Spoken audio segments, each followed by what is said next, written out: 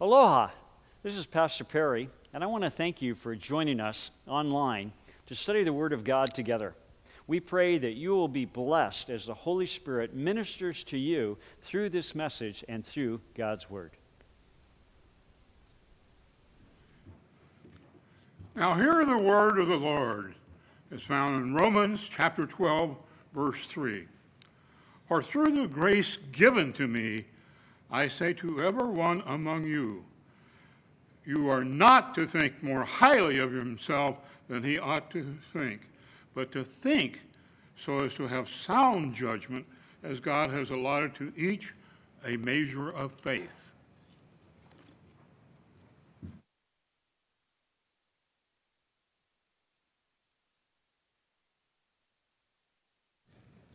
Stan, thank you so much for reading the scripture today. Appreciate it. Will you join with me as we pray and ask the Lord to speak to us through His Word? Let's pray together. Our faithful Father, our loving Lord, our great God, we worship you. We honor you. We thank you for the many good things that we have in our lives. We thank you, Lord, those good things outweigh the bad that goes on in the world. We thank you for the forgiveness of sin, and we thank you for the empowerment of the Holy Spirit. We thank you for the beauty that we see around us in the world. We thank you, Lord, for the love that we experience from friends and family members, and the joy of playing with children, Lord. We thank you that you've provided well for us and that we can live comfortably, and we live in a beautiful place. We thank you, Lord, that you've given us your word. You've given us your Spirit to live in us so that we can follow your word and live productive lives. And we thank you, Lord, that we have the hope of eternal life and spending eternity with you in a perfect place, made perfect forever. Lord, we pray that in the midst of the challenges of day-to-day life, that you continue to help us be obedient, to be thankful people to you, and to let others know that we are grateful and thankful because of Jesus Christ. Lord, as we look into your word now, we invite the Holy Spirit to teach us so that we would not only learn, but we would behave in a way that honors Jesus Christ. May the Holy Spirit speak through me words that are true and accurate and life-changing for the glory of Christ, in whose name we pray. Amen. Los Angeles resident, 33-year-old Larry Walters had a dream of being an Air Force pilot. And so he went to the Air Force and he took the physical, and he discovered his eyesight was too poor to be a pilot, so he couldn't follow that dream. Instead, he became a truck driver, but the dream of flying never went away. And so on July 2nd, 1982, in San Pedro, California, Larry and his girlfriend filled 45 weather balloons with helium. They bought a lawn chair at Sears and Roebuck, and they attached the helium balloons to the lawn chair, and Larry dubbed the lawn chair Inspiration Number 1. And Larry packed his lawn chair with all the essentials, with sandwiches and cold beer and a CB radio. And for those of you who are too young to understand a CB radio, that's what we had before cell phones, so he could communicate with people. And so he had a CB radio so he could communicate with his girlfriend left on the ground while he's flying in his wheelchair. And he also had a pellet gun with him. And Larry's plan was to fly a few hundred feet up in the air and float over to the Mojave Desert, and then use the pellet gun to shoot out a few of the balloons, as necessary, so that he could descend softly onto the desert floor. Well, do you think this would be his dream come true, or would it be a nightmare? Well, you need to remember that Larry was a truck driver, not an aeronautical engineer. And so as soon as the cables were released, his lawn chair immediately shot over the air, not a few hundred feet, but to 16,000 feet, putting Larry and his lawn chair in the flight pattern of the Los Angeles International Airport, where two wide-eyed Delta pilots saw him and radioed in that there was a man in a lawn chair at 16,000 feet. Be careful. Well, 45 minutes into his maiden voyage, Larry was finally able to let go with one hand and shoot out a few of the balloons, and then he dropped the gun. Well, he started to descend very slowly, and eventually he ended up landing in some power lines, causing a 20-minute blackout in the city of Long Beach. Finally rescued and on the ground safely, some reporters came, and they asked him, said, "Larry, were you scared?" He said, "No, not really."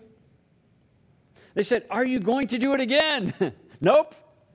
And then they said, "What on earth inspired you to do this?" And Larry thought for a moment, and then he replied, "Well, you can't just sit there." Well, I'd like to show you some slides of Larry's balloons there. You see his balloons, his 45 balloons. And then a picture of Larry himself before he blasted off, and he's just in his lawn chair sitting there. There he is. There's Larry. And he even had a parachute on, so, he's not nuts. No, not him. You can't just sit there. Now, I certainly don't recommend any of you trying to duplicate Larry's stunt, though if you go online, you'll discover people have, with equally frightening experiences, I think. But we saw last week in Romans chapter 12, 1 and 2, that if you're a Christian who is all in, if you're committed to Christ, that you're not just going to sit there. Paul uses the picture of a sacrifice, and a sacrifice is something that's all in, every part of you. You sacrifice the entire animal. And as Christians, we are to be all in, or as Larry might put it, you can't just sit there. Now, I don't want you to get up right now, of course. You should sit there right now.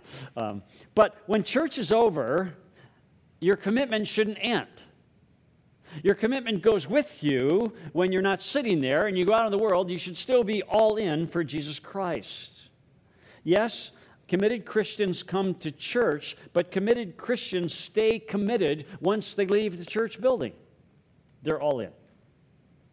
Today we're continuing in our series, which is entitled Truth Matters. It's an expositional study in the book of Romans. And today we come to a sermon that's titled Sound Judgment. Sound judgment. And you could doubt whether Larry Walters had sound judgment. And Paul doubts whether we have sound judgment, or at least he wants us to have it. And so he gives us some pointers on how we can know if we have sound judgment. For 11 chapters in the book of Romans, we have been getting some good theology. And now we come to chapter 12, and 12 to 16, we're going to be told how to put that theology into practice. We've been told how to believe, and now we're going to be told how to behave, or in Larry's words, how not to just sit there.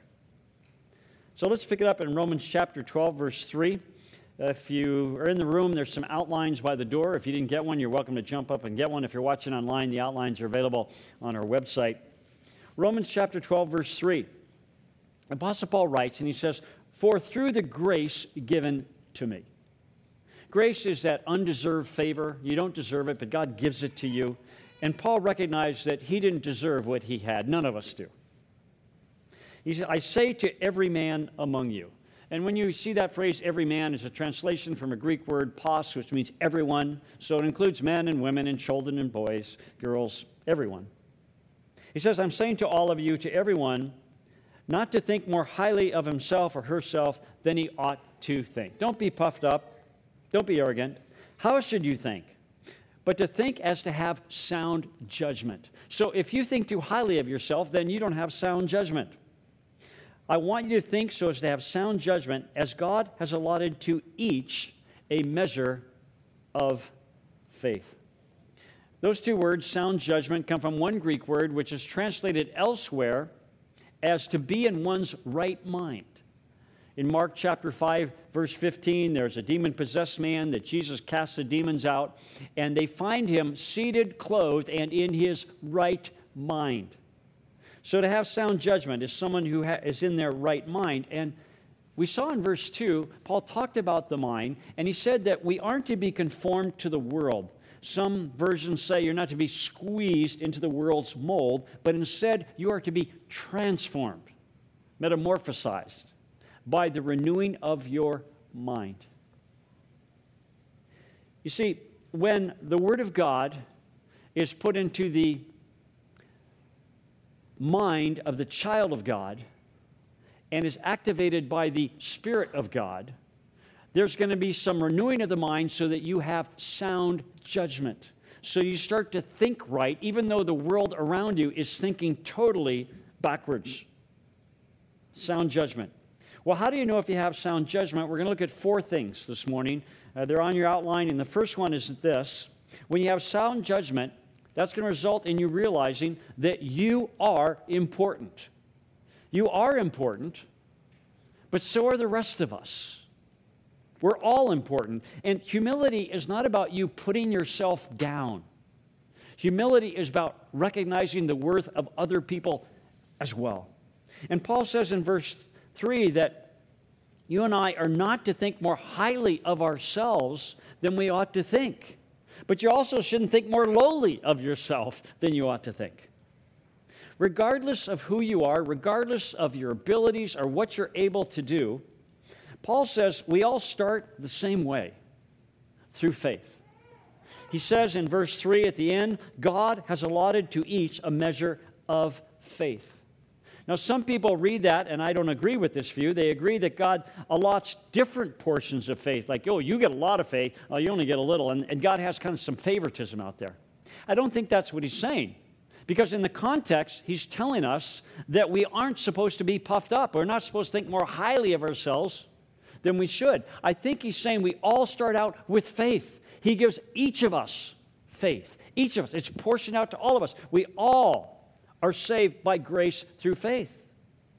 It doesn't matter how good you think you are or how bad you are. You're not too good to not need God's grace. And you're not too bad that God's grace won't cover what you need. And some people sometimes think, well, you don't understand, Pastor. I am so bad. I'm like the worst of sinners. Well, that's kind of arrogant. You're not the worst. In fact, that title has already been taken. It was taken 2,000 years ago by the Apostle Paul himself. In 1 Timothy chapter 1, verse 15, Paul says, it is a trustworthy statement, deserving full acceptance, that Christ Jesus came into the world to save sinners. And then he says, among whom I am the foremost of all. If anyone needed grace, it was Paul, he says. But we all start out the same. Because God has allotted to each a measure of faith. You put your faith in Christ. And no matter how good you are or how bad you are, you're saved by his grace. Now, Paul says we all start out the same. We each start out with faith. But we all have different roles to play in this journey of faith. And so in verses 4 to 8, he's going to be talking about the fact that even though we start out the same, God has different roles for us. He has different gifts he's given to us. You see, you are really important, but so are the rest of us. But the second thing we see, if you have sound judgment, you're going to realize this, number 2. You are not expected to do it all, but you're expected to do something. And those are two extremes. Some people think they have to do everything, and other people think they're not supposed to do anything. Notice how Paul puts this in verses 4 and 5. In verse 4, he says, for just as we have many members in one body, he's talking about the physical body, our hands, our nose, our feet, ears, and all the members do not have the same function. Your ear doesn't do what your nose does, and your eye doesn't do what your feet do. So we who are many are one body in Christ, and individually members one of another. Now, if you've been a Christian for some time, this whole motif of a physical body representing the church and the members of your physical body representing members of the church is not new to you. But imagine the first time you hear this, whether it's in the 21st century or certainly in the first century, Paul's readers, this is like an amazing concept. He's saying your physical body is one. The church is one. Every part of your physical body you want. You might prefer certain parts over other parts, but you want them all. Like you might be really proud of your beautiful emerald green eyes, or your flowing red hair, or your big biceps. But just go ahead and stub your little toe on the corner of a table leg, And all of a sudden, what are you thinking about? That little toe is really important to you. And so Paul is using this motif of a physical body to help us understand how the church is supposed to work. And you've heard it many times, perhaps, and there's a danger in that you miss the impact of what he's saying. He's saying you are all really important. All of us are. And he's saying you're not expected to do it all, but as a body part, you're expected to do something. So let me ask you, what is your something? What is it that you are doing for the body of Christ? There's something you're supposed to be doing. All body parts are necessary. A year ago, I had a splenectomy. That's when the doctor takes out your spleen, and he took mine out. And he didn't even ask me, he just took it out. Now, to be honest with you, I had never paid any attention to my spleen. Never thought about my spleen. In fact, I didn't even know what my spleen did. But I knew it must have been important because God gave it to me. So I decided I better look up splenectomy and find out, what happens when someone removes your spleen. So I looked up online, and here's what happens after a splenectomy. It says, after a splenectomy, you are likely to have pain for several days. No kidding. They cut you open, take out your spleen. You might have a little pain. So I kept reading. And I found this. Someone asked a question. How long can you live without a spleen? I go, I'm really interested in that answer since I don't have a spleen. How long can you live? And here's the answer I saw. One patient died within a month of having their spleen removed. I go, great. I better keep reading. So I kept reading, and I wanted to find out, what does the spleen actually do? And here's what I read. The spleen has some important functions. Well, yeah, what are they? It fights invading germs in the bloodstream. I'm going, that seems like really important. I wish I had a spleen. So, wanting to know what happens if you don't have a spleen, with all these invading germs in your bloodstream, I continued to read. And it said, after a splenectomy, the functions of the spleen are usually taken up by other organs. Phew. Usually. You might feel like a spleen in the body of Christ. Totally unnoticed. Nobody even knows what you do. But if you get removed, other body parts have to fill in for what you were made to do. And those other body parts already have a job to do. So maybe they don't do it quite as well as you would. So don't be a splenectomy in the body of Christ. And I'd like you to turn the person sitting next to you and go, don't be a... No, it's okay. We don't do that. Well, you could after. Don't be a splenectomy. You see, you're not expected to do it all. Spleen doesn't have a lot of functions. But you're expected to do something. And in verse 5, we learn a third thing. Number 3, you are not expected to do it alone. You're not expected to do it alone because you need us. You need us. And you might add, and we need you. Works both ways. But you're not to do it alone. Paul says in verse 5, so we who are many are one body in Christ and individually members of one another. We need each other. My spleen, apart from my body, was useless. I discovered, though, that I could have saved it if I wanted to. You know that if they remove a body part, you can fill out a form and say, I'd like to save it, put in a little bottle, like, what's that? That's my spleen. I could have saved it, but I didn't know. I didn't save it. So what did they do? They incinerated my spleen. Can you believe it? Because it's worthless if it's not part of the body. God teaches us spiritual truths through physical creation. And this is one of those truths. You cannot function without the body of Christ as a member of the body of Christ. You can't. It's impossible.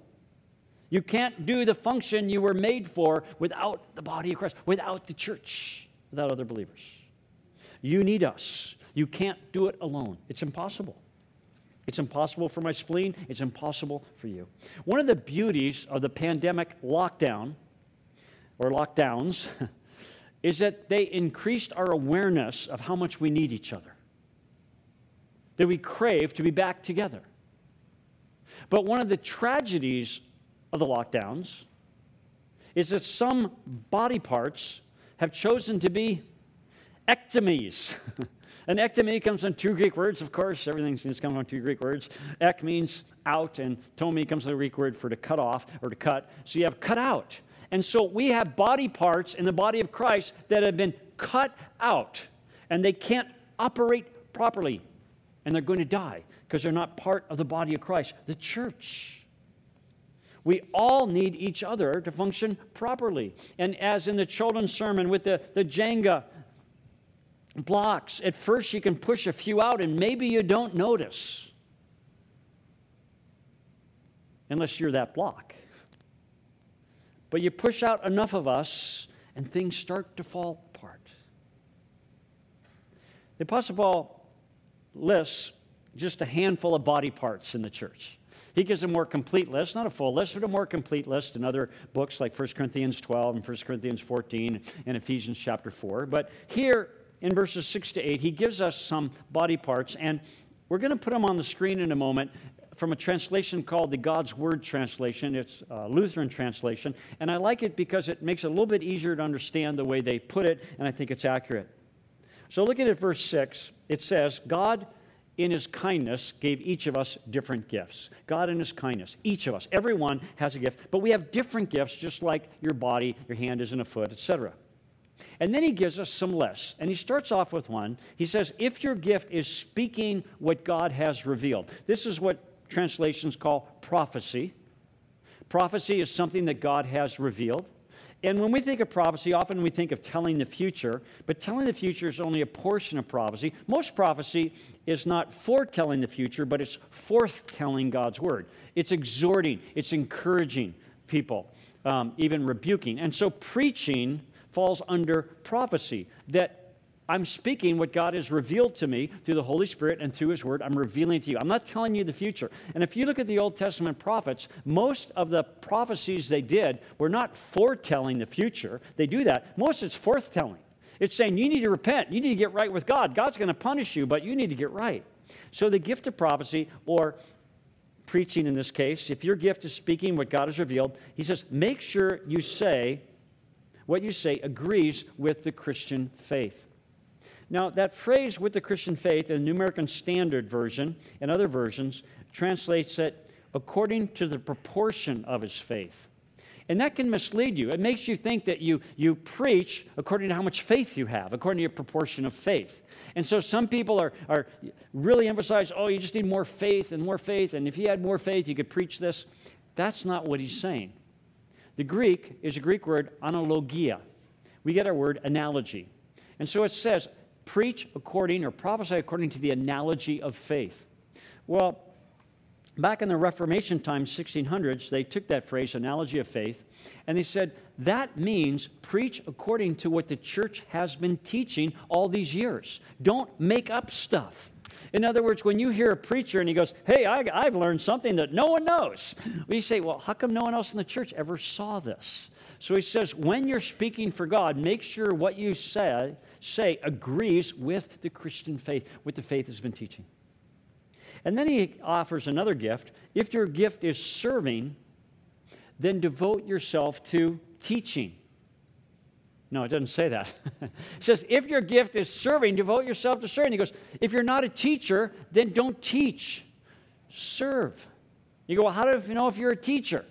Well, teach some people and ask them if you have the gift. They'll let you know. If no one has the gift of listening to you, you probably don't have the gift of teaching. But if you have the gift of serving, then devote yourself to serving. That's what you do. And he says, then the next gift, if it's teaching, devote yourself to teaching. That's what you should do. The next gift, if your gift is encouraging others, then devote yourself to giving encouragement. If that's your gift, do your gift. If you're an ear, do what ears do. If your gift is sharing, then be generous. If your gift is leadership, lead enthusiastically. And if your gift is helping people in need, help them cheerfully. From this partial list of gifts and Paul's admonition, we come to our fourth point about sound judgment.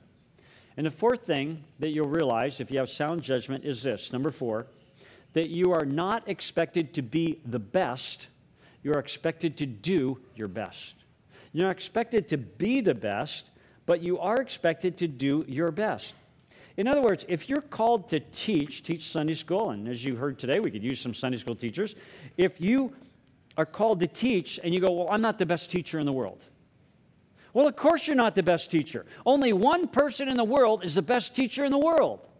You know, I don't know who that person is. You can't be the best teacher in the world. There's only one.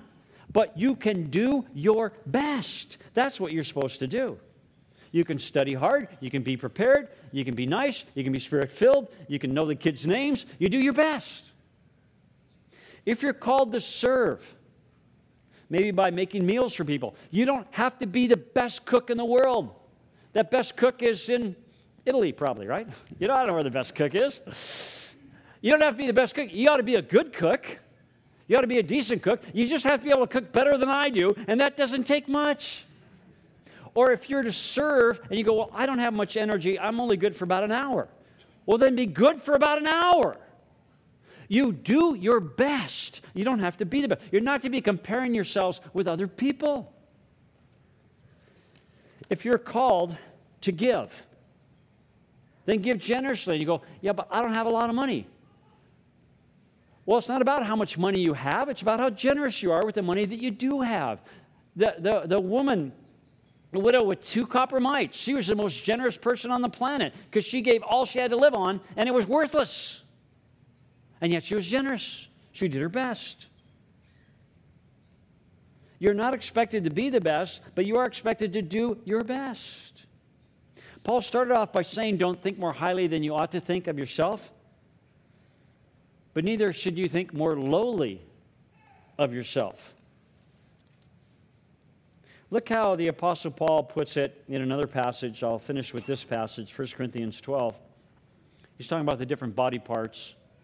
And in 1 Corinthians 12, verse 20, he says, but now there are many members, but one body. And the eye cannot say to the hand, I have no need of you. Or again, the head to the feet, I have no need of you. On the contrary, it is much truer that the members of the body which seem to be weaker, like your spleen, they're necessary. We're all necessary. So even the weakest, most seemly body part is necessary. You are necessary. You don't have to be the best. You just have to do your best. So my friend, please use sound judgment when it comes to your value and your gifts. And don't just sit there. Be all in. Would you pray with me? I'd like to ask you to bow your heads if you're in the room or if you're still watching online. With your heads bowed, so you can have a private moment, I want to ask you, have you recognized your need to be saved? That you're a sinner, you've displeased God, that Jesus Christ died for your sins, He rose from the grave, He conquered death, and He's offering you the gift of eternal life, and you have to decide what to do with it. And you don't want to just sit there when it comes to your eternal salvation. If you've never asked Jesus Christ into your life to have your sins forgiven, but you recognize your need and you want to be forgiven, in this very moment, why not cry out to Him and say, Lord Jesus, I believe. Please save me. And He will. Christian, as we continue to pray, are you using your gifts for the benefit of the body of Christ and the glory of Christ? Lord Jesus, help us to use our gifts, those ones that we've already discovered, as well as the ones maybe we haven't yet discovered. Help us to do our best, to be all in for Jesus Christ, in whose name we pray. Amen.